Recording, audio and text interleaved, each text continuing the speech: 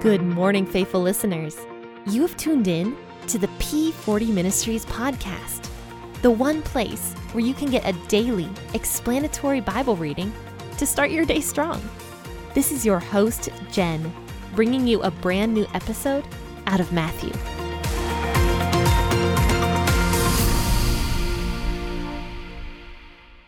Hey, faithful listeners, happy Tuesday. This is your host, Jen, with P40 Ministries podcast.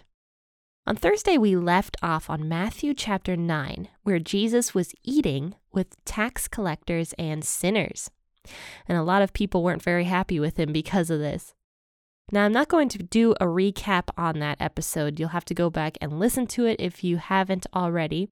But I wanted to mention that Jesus is still eating with tax collectors and sinners when verse 18 happens. So we are going to be reading verses 18 through 26 today out of Matthew chapter 9. I'm going to be reading out of the WEB version, as I usually do. Actually, you know what? I don't usually read out of the WEB version anymore. I switch around quite a bit, but I will be reading out of the WEB this morning, but you, of course, can read out of whatever version you like. So let's start reading Matthew chapter 9, verse 18. While he told these things to them, behold, a ruler came and worshipped him, saying, "My daughter has just died, but come and lay your hand on her, and she will live." Jesus got up and followed him, as did his disciples. And behold, a woman who had a discharge of blood for 12 years came behind him and touched the fringe of his garment. For she said within herself, "If I just touch his garment, I will be made well." But Jesus, turning around and seeing her, said, "Daughter, cheer up, your faith has made you well." And the woman was made well from that very hour. When Jesus came into the ruler's house and saw the flute players and the crowd in a noisy disorder, he said to them, "Make room, because the girl isn't dead, but sleeping." Then they ridiculed him.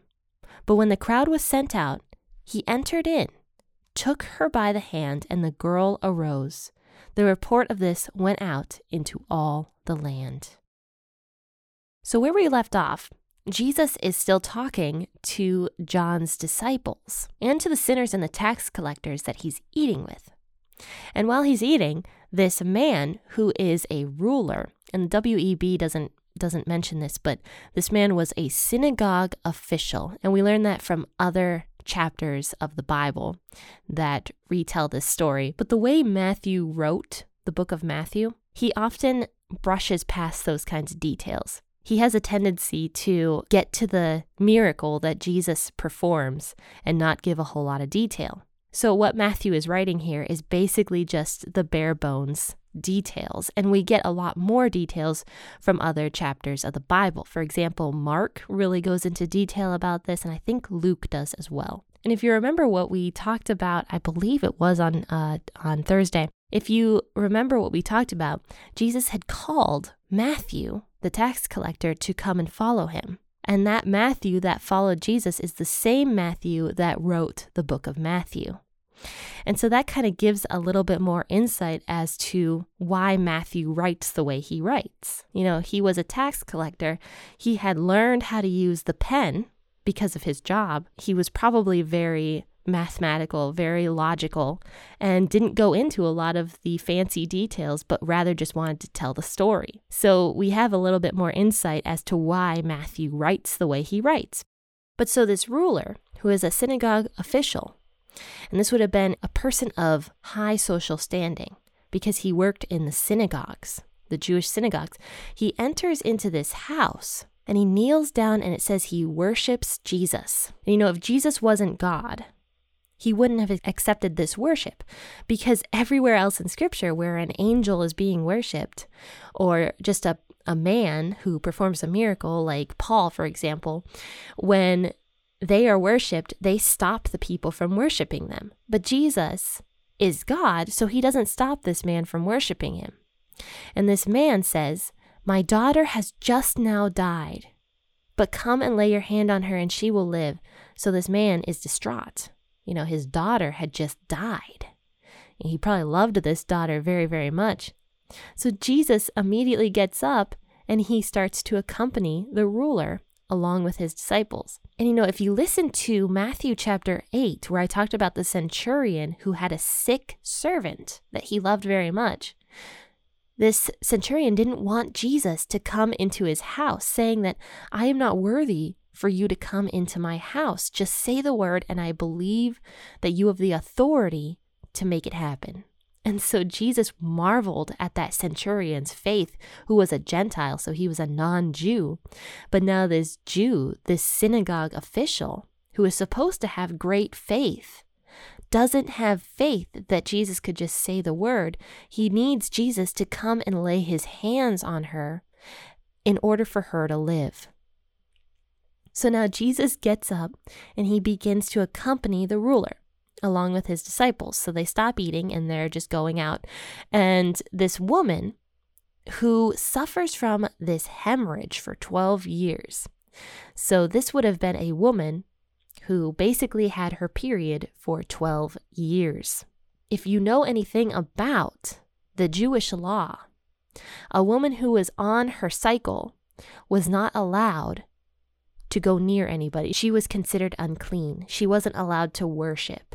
She wasn't allowed to have a husband. She wouldn't have been allowed to do anything really. She kind of would have had to be stuck in her house this entire time. In a short-term sense, that would have been fine.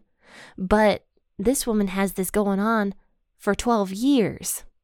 I can't even imagine how she was feeling. And other chapters of the Bible and other books of the Bible actually say that this woman was so distraught that she gave her entire earnings to find a physician in order to help her and heal her from this condition she had. But it actually says that these physicians didn't do anything except make her worse.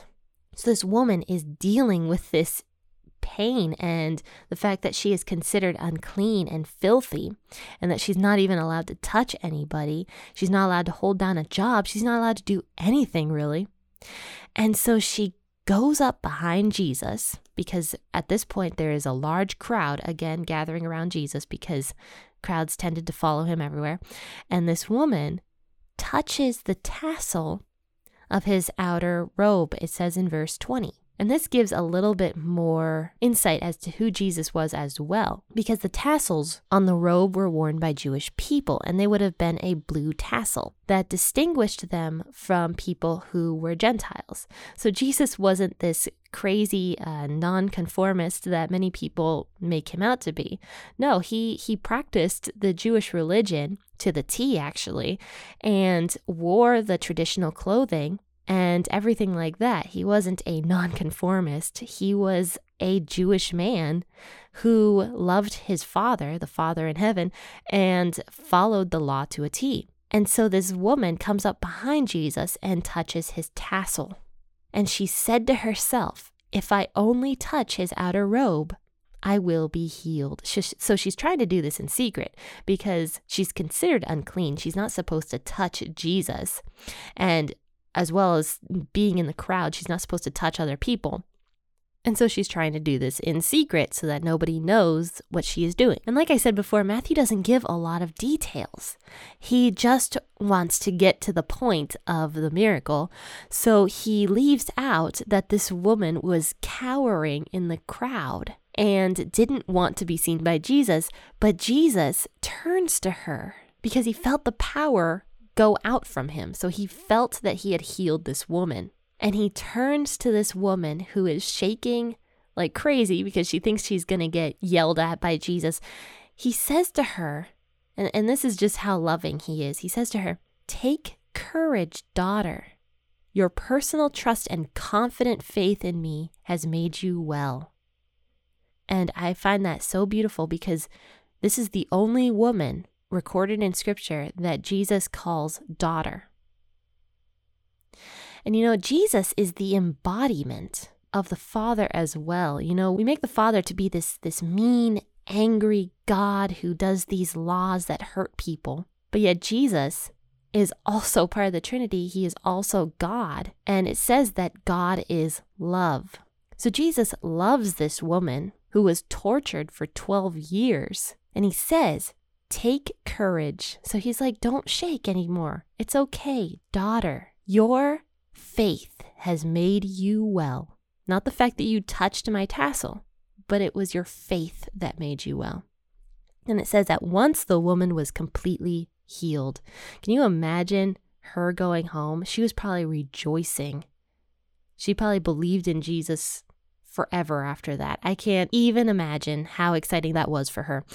Jesus turns around and talks to this woman who was considered filthy, right? And I believe he's doing this potentially not just for this woman, but also for this synagogue ruler that he is following. You know, the synagogue ruler is probably in a huge rush, wants Jesus to hurry, but Jesus is taking time to talk to this unclean woman. And he's like, well, my daughter's more important. I'm sure he's thinking this, but yet he's still seeing this miracle that takes place and is seeing some of Jesus's power. And, you know, I think this was also done for the synagogue ruler and not just for this woman.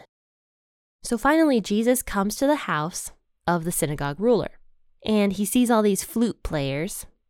It says in the AMP version, I have the AMP open right now. It says they were professional hired mourners and they were grieving in the crowd and making an uproar. And I actually really liked the way the WEB put it. They were saying, it was just very snarky. They were saying, and these wailing people making this huge fuss. And it was just funny. But back then, in these days, people would hire mourners. And it wasn't just synagogue officials and rich people that would hire them. It was actually a custom. And even poor people would hire mourners to mourn for the people who had died. So these mourners are in the house and they're making this huge uproar and they're wailing and they're playing the flute and, you know, they're professional mourners. Yeah, that was a job.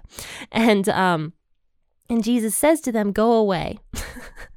For the girl is not dead, but she is sleeping. So Jesus is irritated by these people, and who wouldn't be?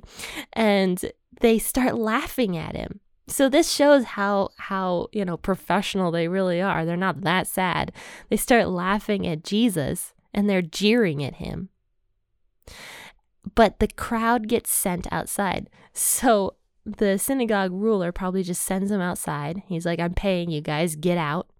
And so Jesus goes into the little girl's room and he takes her by the hand and she just gets up. She just gets up. So she wasn't dead. She was sleeping. And Jesus healed her completely. And so the news about this spread all throughout that district. And that is how Matthew ends these two stories here about these miracles that Jesus does. So join me on Thursday. We will finish out Matthew chapter 9 on Thursday and read the rest of that. And join me tomorrow. We will be back in Genesis chapter 25. Are we in? We won't finish out the chapter. It's a very long chapter, but definitely join me for that and learn more about Isaac and Rebecca's love story. I want to ask that you like this podcast or rate it 5 stars if you are on Apple Podcasts. That will help me get found by more people. And that is a way that you can help spread the word, because this podcast is all about the Bible. I'm talking about the Bible pretty much the entire time. You know, we need more of the Bible for sure. So definitely like the podcast and rate it 5 stars so that it can get found by more people. But thank you guys so much for tuning in. Happy listening, and God bless, faithful listeners. Bye, everybody.